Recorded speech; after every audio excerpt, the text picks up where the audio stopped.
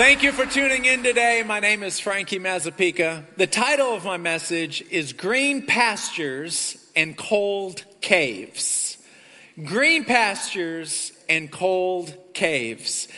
In Psalms 23, David wrote these words. He said, "The Lord is my shepherd, I shall not want.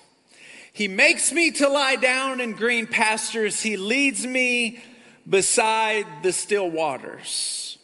He restores my soul. He leads me down paths of righteousness for his name's sake. Yea, though I walk through the valley of the shadow of death, I will not fear evil, because his rod and his staff will comfort me." In those three verses, or the first three lines of the poem, he's saying there are certain seasons where I am walking in the green pastures of abundance. But there are also seasons where I am walking in the valley of trouble and sleeping in caves. He's in green pastures and he's also in the valley. There's some times where he is experiencing an abundance in his life. Everything is going right. And then there are other times where he is walking through the valley and he's sleeping in the cave of trouble. We hate caves of trouble. We love green pastures of abundance. But there is a purpose for the cave. There's a purpose. The way you walk into a cave of trouble is not the way you walk out. You walk in with a certain mentality, but when you walk out, God has changed the way you think. You walk in with a certain relationship with God. But when you walk out of the cave of trouble, the season of trouble, the tough seasons, the hard times, you are more intimate than you have ever been with him. You walk into a cave all alone, feeling all alone, not knowing who to turn to. But when you walk out, you know that there's a God on the throne and he is for you. And if he is for you, then everything else is going to be okay. Put your hands together for that. There is a huge difference between knowing that God is for you mentally, logically, cognitively. You know God is for you. And knowing that he is going to do something for you. There's a big difference. Everybody believes that there is a God, but will he get involved in our life? You discover that in the cave. See, David in 1 Samuel chapter 16, we find out that this young boy spent his childhood years and his teenage years in the field of obscurity. He was out there by himself watching sheep. He had no family with him. He had no friends with him. It was common for his family to forget that he was even out there.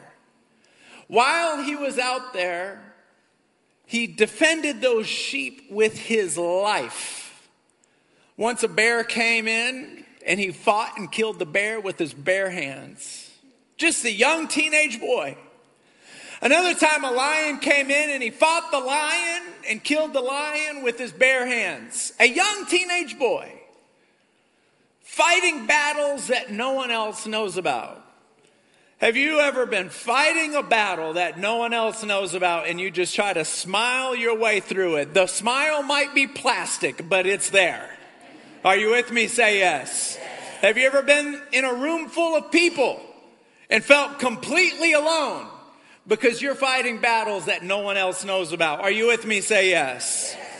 This is what David was doing. He was fighting battles that he thought were never going to be known by anybody else except for him and the sheep that he took care of. He spent his time worshiping God. He spent his time playing a harp, worshiping God. So we have a young man who is a warrior and a worshiper. You will never learn how to war until you learn how to worship. Worshipers win wars. If you know how to worship, you are going from victory to victory to victory. If you find that you are losing battles, don't get caught up in fighting the battle. Get caught up in worshiping the God who can win the battle. Are you with me? Get caught up in it. Get caught up in it. In 1 Samuel 16, he's fighting bears, he's fighting lions, he's worshiping God. He's got greatness on the inside of him. Some of you in this room, you know you have greatness in you. You know it. The way you think, the way you write, the books that you write, the poems that you write, the songs that you write, the way you play, your analytical thinking, your creative thinking. You know there's greatness inside of you, but it's frustrating because you're living in a cave. There's nobody that knows anything about you. Not the secret things, not the special things. You're in a cave of trouble. Things are not going well. Remember this. Greatness cannot be kept in a secret. You cannot hold greatness back. If someone is great, the world will find you. People will discover you. Ralph Waldo Emerson said this: if a man can write a better book, or preach a better sermon, or make a better mousetrap, though he builds his house in the woods, the world will make a beaten path to his door. I want to encourage you this morning. Caves are lonely. There's nobody in there with you. They might be there physically, but they're not there emotionally. They're not there spiritually. They don't care the way you care. They don't hurt the way you hurt. You feel all alone. I want you to know that you're in that cave for a purpose, to develop things that you cannot develop in the green pastures. You can't do it. You can't do it. If God could make you into the person that he makes you in the cave, then in the green pastures, he'd never bring you to the cave. There's something that happens inside of that cave. Something happens in there. I'll get to that in a minute. I got ahead of myself. So he finds himself in the king's courts. Someone discovered him. See, Saul was in a great depression. A spirit of distress was upon him. And his servant came up to him and said, what we need is somebody who knows how to worship to come in here and change the atmosphere. And Saul said back to him, can you do that? He said, no, I can't do it.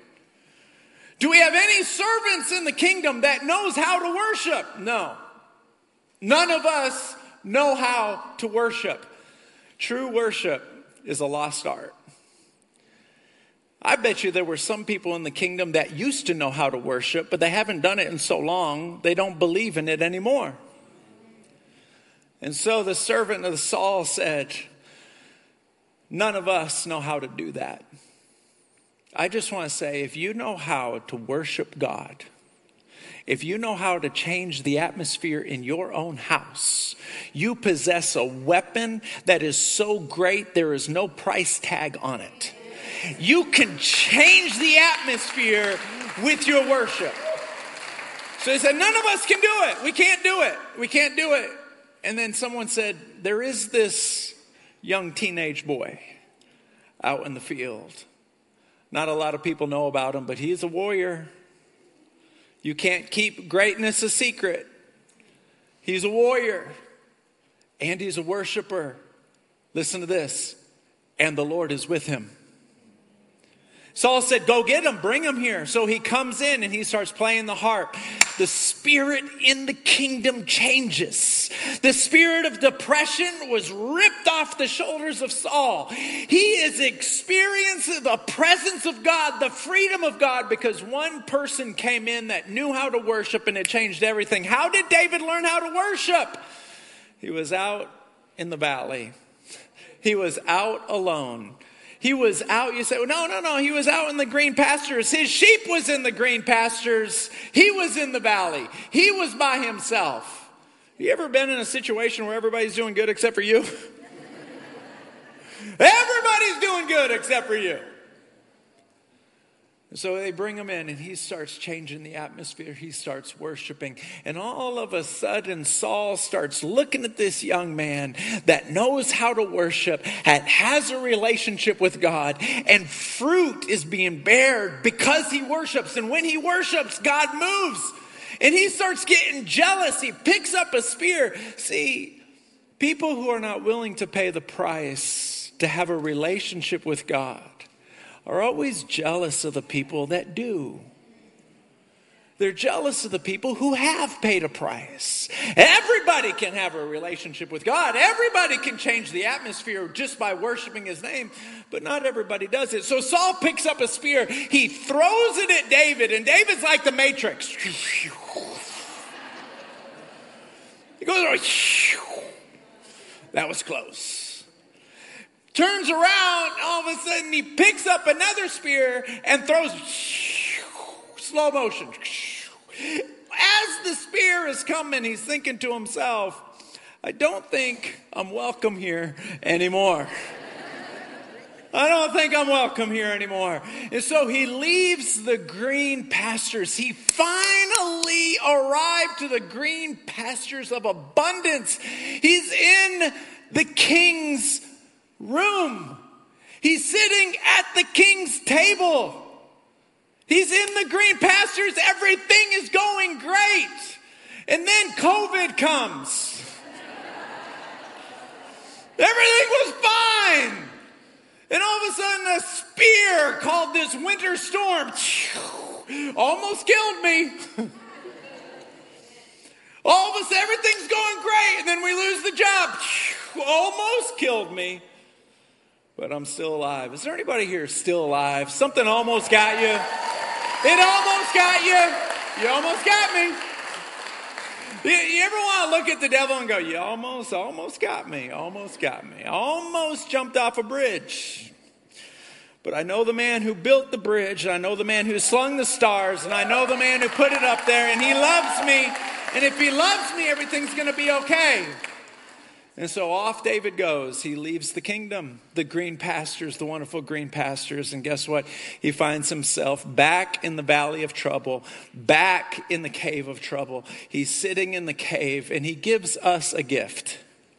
He wrote a poem about what he was thinking.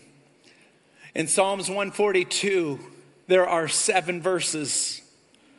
And he says these words. He says, God, I'm crying out to you. Twice in 7 stanzas, in 7 verses. He says, God, I am crying out to you. And he says this in the New Living Translation. I am overwhelmed. And nobody will help me because nobody is thinking about me. Have you ever needed help, but you know nobody's even thinking about you? No one's even thinking about you. You need a new job. You need your marriage to get put back together. You need these things, but there is no one that can help. That's how you know you're in the cave. You're in the cave when you got a problem that nobody can help you with. If you are a depressive person, you already know no one can help you. If they did, you would have beaten their door down until they did. There's no one that can help. If your son, if your daughter is in a bad place, there's no one that can help you. You're in a cave. You're not in the green pastures of abundance, skipping through the daisies, saying life is good, God is great, God is good, God is great, all the time. God is good. All the time. No, that's not happening when you're in the cave. Are you with me? Say yes. So he's in the cave and he says, nobody's even thinking about me. I am overwhelmed. Let's remember this.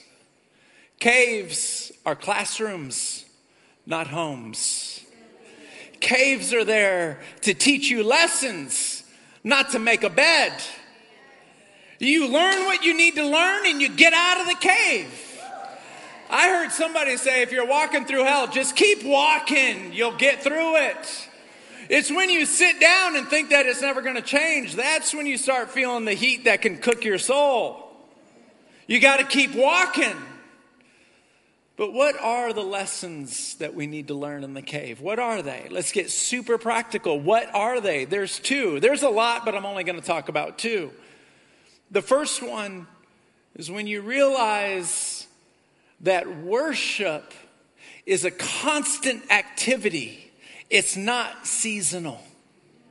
It's constant. It's something that you continually do. Not when the confetti is coming down, like, you know, those people who win the Super Bowl and they interview them and they go, I just want to thank my Lord and Savior Jesus Christ. That's easy. That's so easy when the confetti is coming down. But what about when it's hailing? What about when it's hailing fire and brimstone on everything you own?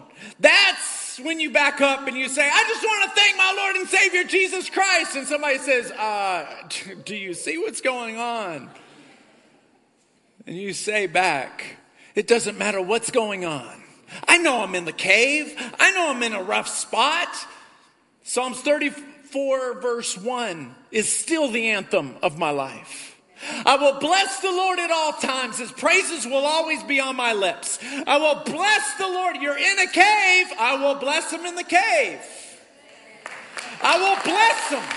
I will praise him. This is easy to preach. Hard to live. It's easy for me to stand up here and say, Celebration Church of the Woodlands, Texas. It doesn't matter what happens. Bless the Lord at all times. Keep praises always on your lips. But can Frankie say that Monday morning? Can I say it Tuesday? What about when a winter storm blasts our city like never before and we lose our lights and our electricity and I'm standing in the dark, freezing? Now can I say, I'll bless the Lord at all times. His praises will always be on my lips.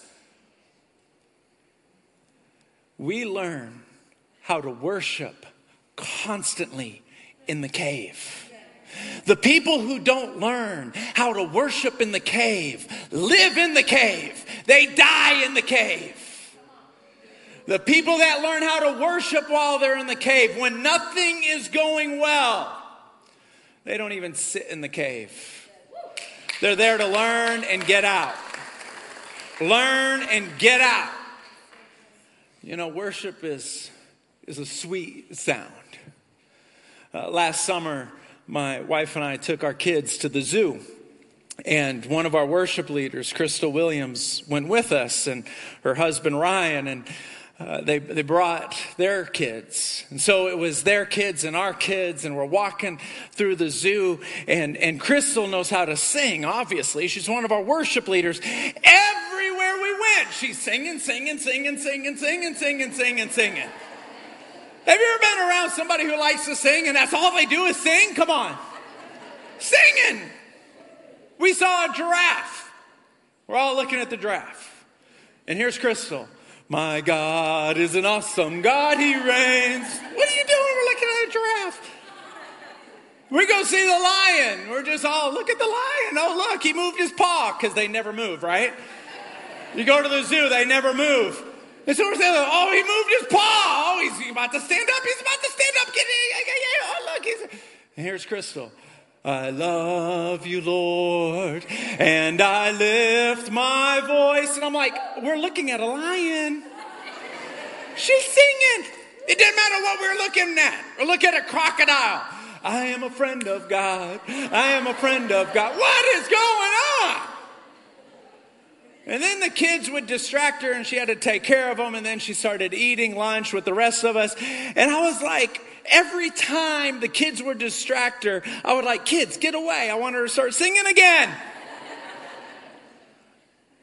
I'm sitting here looking, I'm like, take the food out of your mouth and start singing. I want to hear you singing again. I'm walking around with a worshiper. Keep going. Can I just tell you that that's what the Lord says to you? He says, nobody sounds like you. We say, I sound like a frog in a bucket.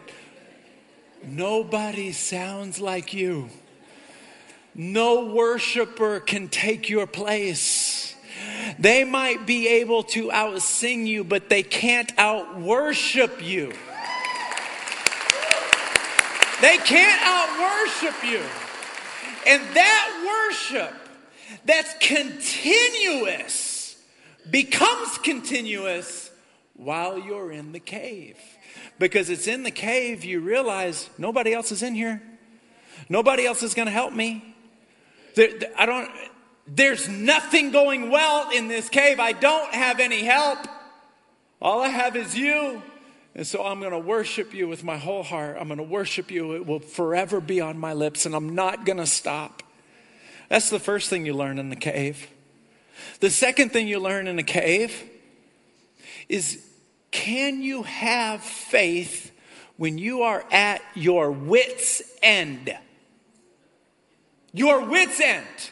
It is easy to have faith in God when you have confidence in yourself. But when you lose confidence in yourself, that's when we find out how strong is your faith in God. It's easy to say, I have faith in God that He will provide for us when you got a sweet job and you're getting paid very well. Go ahead and lose that job. Now what? Now what? Can you still say, it's okay, God's with us? It's easy. It's easy to say, God is taking care of our family. He's good to us. He's going to take care of us. When everybody's gathered around a birthday cake and we're all singing happy birthday to somebody and everybody's in a great mood, that's easy to say, oh, thank you, Jesus, for being so good to our family. But mess around and let somebody in that circle go crazy, it messes up the whole room. Are you with me? Okay, I caught you. I came home to your family and said, what happens when your family isn't going well and all of a sudden you put your church mask on? I said, I don't know what you're talking about, Pastor. We're always blessed and highly favored. I don't know what you're talking about. Let's be real with each other. Sometimes the family unit isn't going well. It's not going well. Thanksgivings get awkward when the family unit isn't going well. You're praying Uncle Rick doesn't show up, but you have to invite him anyway. Let's remember this. There's something brilliant. There's something beautiful when a person stands at the Red Sea and looks around and says, I know we don't know where to go, but don't worry about it. God is with us and He'll make a way. Oh, there's something attractive about that kind of a person, isn't there? There's something attractive about a person who is being dragged and thrown into the fiery furnace. And as they're being dragged, they say, don't worry about it. Don't worry about it. Don't worry about it. Don't worry about it. God is in this. Some way, somehow, it's going to work out. Some ways, don't worry about it. Excuse me, sir. You're about to be thrown into a furnace. Don't worry about it. You learn this in the cave. When you are sitting in a den of lions, surrounded by people who want to hurt you, and you're sitting in the den of lions and you go, don't worry about it. Don't worry about it. God's with me. There's something incredibly attractive. There's something brilliant. There's something powerful about a person that can stand in the middle of the night sky and say, the sun's going to come up in the morning, don't worry about it. These are the things you learn in the cave. You don't have to learn faith when you're in the green pastures of abundance. You learn faith when you're in the cave of trouble, when you have nothing else. David said this, he brings me to the green pastures. He leads me beside the still waters. But in those moments, when I am walking in the valley, I don't worry. His rod and his staff, they have me. I want you to know that our whole life got turned upside down in 2020. It's okay. God's with you and he's for you. He's with you and he's for you. Come on, put your hands together for that. He's with you and he's for you. Say that with me. He's with me. Say it. He's with me and he's for me. He's with me and he's for me. Come on, everybody participate. He's with me and he's for me. Let's all stand to our feet and give him a standing ovation. Lord, we love you. We love you. We love you. Come on, say it. We love you. We love you. We love you. We love you. I want to play a video that's about a minute and a half. Go ahead and check this out. When we'd come into church a couple of Sundays ago, I was having terrible pain in my back. My husband and I went in and sat down because my back was hurting so bad that morning. Frankie started to preach. He was talking about healing towards the end there. He started praying a healing prayer, and he talked about the healing oils. Pastor Frankie asked if anyone felt anything or had a miracle to raise your hand. I couldn't bring myself to do that. I'm kind of a little bit quieter, and church was over, and I was walking out thinking, I don't hurt. Went through the week, started out my week, and I still had no pain. Wednesday, I started to feel a little bit of pain of that week. And I closed my eyes. I was all into that, and when I opened my eyes, that pain was gone, and I haven't felt it since. I'm one of those people that I've got arthritis in my lower back and a degenerating disc, and I get back procedures once to twice a year for the last several years. And I'm so excited to think that I may not have to do that anymore. It's just the best thought in the world. I go about my day, I feel nothing back there, and when I do help doing anything, I get a little soreness, it's gone the next day. To me, this is the biggest miracle ever, and I just thank God every day for it.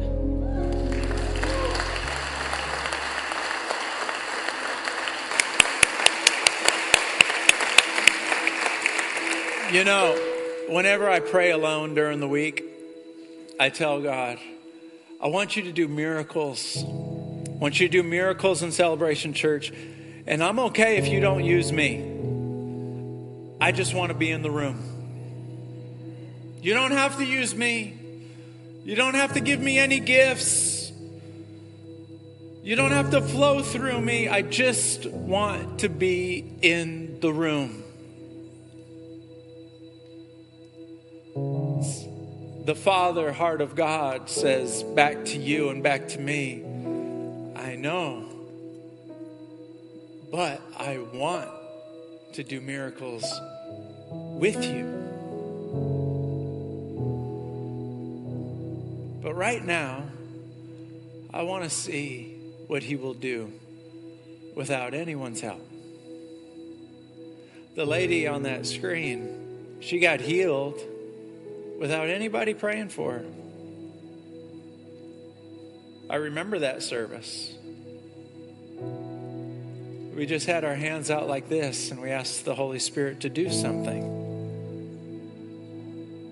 I challenged everybody in the room, if there's a part of your body you can't move, I want you to try to move it. And then I said, if it's inside of you and you can't provoke the pain, then just stand there and allow his presence to come down like a waterfall. If you can provoke the pain, then try to do something that you couldn't do before. If you're deaf in one ear, close the good ear and just pray that Jesus opens it, and let's see what he does. And so that's what I want to do right now. I just want to see the Holy Spirit do something without me. I know his preference is to use you and to use me because he's a dad. If I'm going to go on a trip, I'd like to go on a trip with one of my kids. I'd much rather do that than go by myself. But let's just see the awesomeness of God for a moment. I'd like for everybody to just put your hands out like you're going to receive something. Now, what I want you to do, because God's going to do more than just heal people, because not everybody here needs a healing. Maybe half of the room needs a physical healing and the other half doesn't. For the half that doesn't, you have a different need.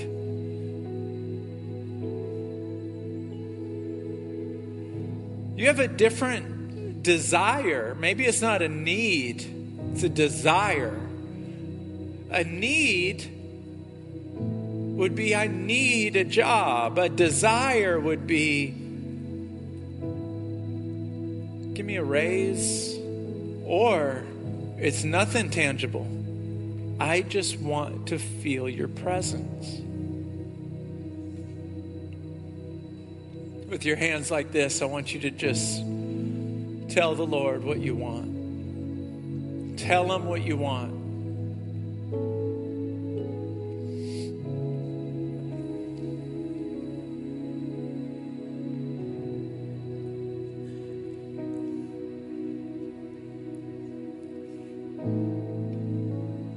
I'm going to pray.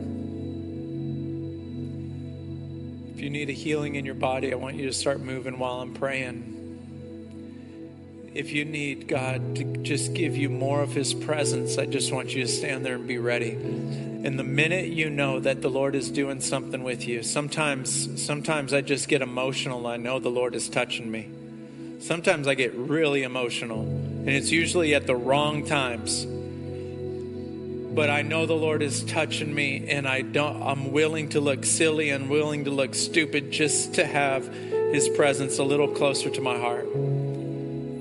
If you know the Lord is touching you, if you feel heat, or if you feel tingling, you feel coldness, or you're able to move your body in a way that you couldn't before, you just know the Lord is touching you. I want you to come out of your seat. And don't lie, because if you lie about what you wish you were feeling, you may miss it when you really are being touched. That said, if he touches you, even if you feel a graze on the side of your face and the hair on your body stands up on end and you feel this chill or goosebumps, don't ask him to do it again just to confirm that he touched you. Just respond. Put your hands in the air with your eyes closed. The minute you know he's touching you, I want you to get out of your seat as quickly as you can and come down here and pray. Holy Spirit, do what we can't do. Do what a song can't do. Do what a sermon can't do. Do what a person can't do. Move in this room right now. Move in this room.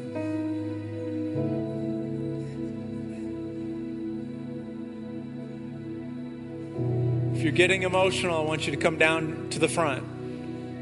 If you have any indication at all that the Lord is touching you, come down to the front.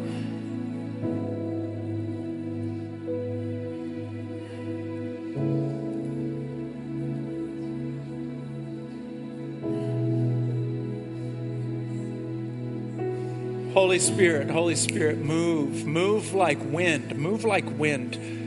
Move like wind. If you have any indication that you've been healed, come to the front. Any indication. Holy Spirit, do what we can't do.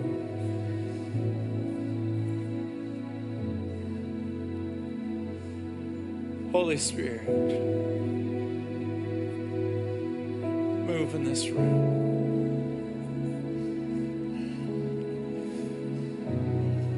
Move in this room. Come as close as you can. Come as close as you can. I want to see you. Come as close as you can. If you did not come out of your seat and you're thinking, I should have came out of my seat. I felt something a moment ago and I just brushed it off. I ignored it. Come out of your seat right now. Come out, come out, come out, come out.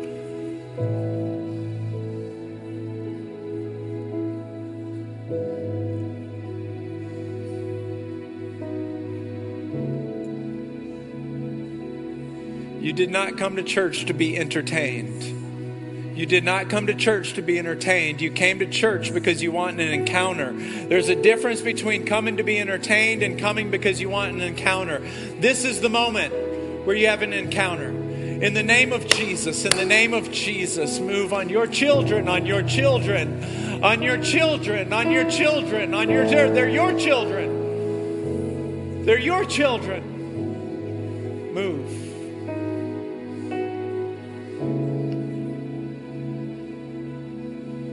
If you wish to have an encounter, but you are not, say it. Say it. James 4:2 says you have not because you ask not. Ask. I'm imploring you. Ask. Jesus, move. Jesus, Jesus, Jesus, Jesus, Jesus, Jesus.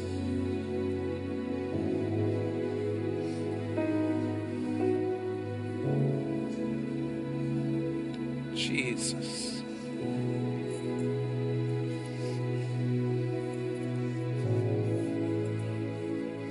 Jesus. If you need a healing in your body, try to do something you couldn't do. The presence of the Lord is here. Try to do something you could not do. If you get healed at Celebration Church, it is your responsibility to give him glory. It's your responsibility. The Bible says, do not touch his glory. Email us and tell us about it. It's my responsibility as a pastor to stay away from his glory.